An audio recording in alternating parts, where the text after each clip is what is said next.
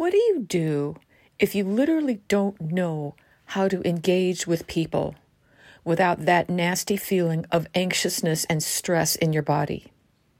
Hey, Adele Wong here, and welcome to the podcast where we explore all things related to consciousness, meaning, your purpose, everything you need to build a life and livelihood that really matters here on planet Earth.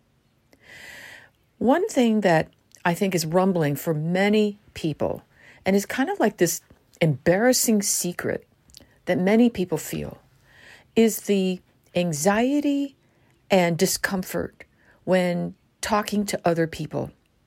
There's this feeling that when I'm around someone, for whatever reason, I can't quite relax. I can't really be myself.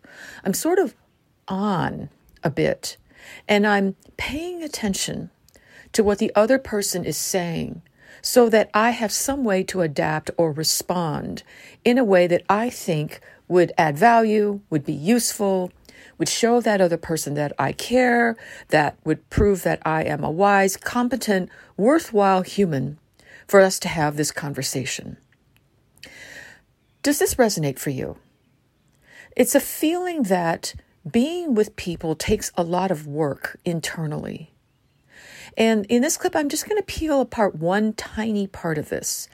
I think this is really useful, especially if you already know you're a people pleaser, that you've always had a high sensitivity to being around people, a little bit of social anxiety, and even knowing that you feel that it's somehow your job to fix everyone else. So one of the questions I invite you to just sit with, be curious about, is what would it be like to have conversations with people where you're not really giving any sort of feedback or encouragement in terms of how they could do things differently, or advice, or your suggestions? What would that be like? Like if you were to have conversations with people, and let's say they're telling you everything from their disappointment that their lawn dried up over the weekend because it got so dry and they were so upset. Or maybe they're sharing with you the recent argument they had with somebody. Or maybe they're just expressing how bored they are.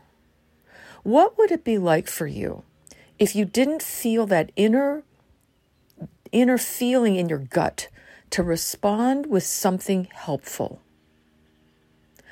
The question would become, what would you say? You know, with many of my clients, when I ask them this, they literally have no idea how to engage with other people without that knee-jerk reaction internally to say something useful, to offer advice or suggestions, or maybe try to deflect the conversation somehow. Or even if they don't say anything, they feel this inner irritation of, why can't this person be different? Why can't they be further along in their conscious development? Why aren't they more able to deal with stress? Why are they coming to me? Oh my gosh, here we go again. So even if you're not actually saying anything, if you're able to be quiet, notice that pang of irritation in your body. And so I'm just inviting you, what would it be like to be engaging with people if you didn't feel the need that they be any different than the way they are? What would you even say? You know, many of my clients are confused by this question because they've spent their lives always trying to be helpful. They have the idea that if they don't do this, it somehow shows to the other person that they're not truly a friend, that they don't really care. And notice if you have this assumption. When you are upset about something and you talk to someone, are you expecting that person to come back with advice or look at things differently? Or you should be grateful for what you have. Focus on the positive. Look at it this way. Does that stuff make you feel any better? Probably not. When people say stuff like that, they think they are doing the other person a service. But really, if we're really honest, this is about the person listening, being unable to be fully present.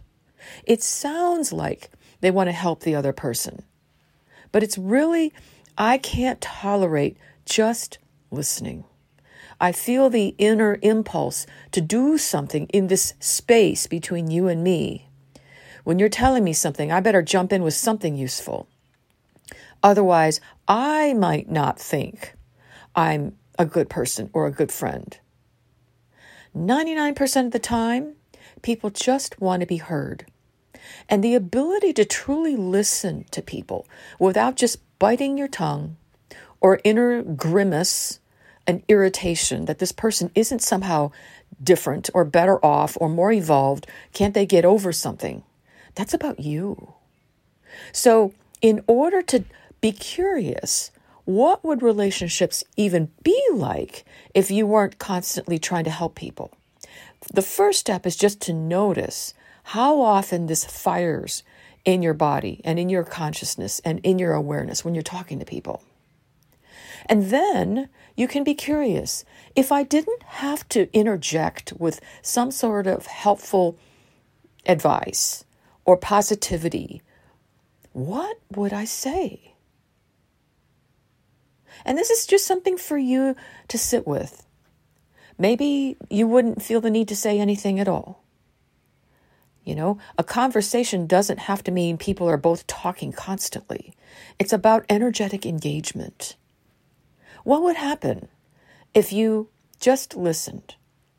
Or if you were able to engage with this person in a different way?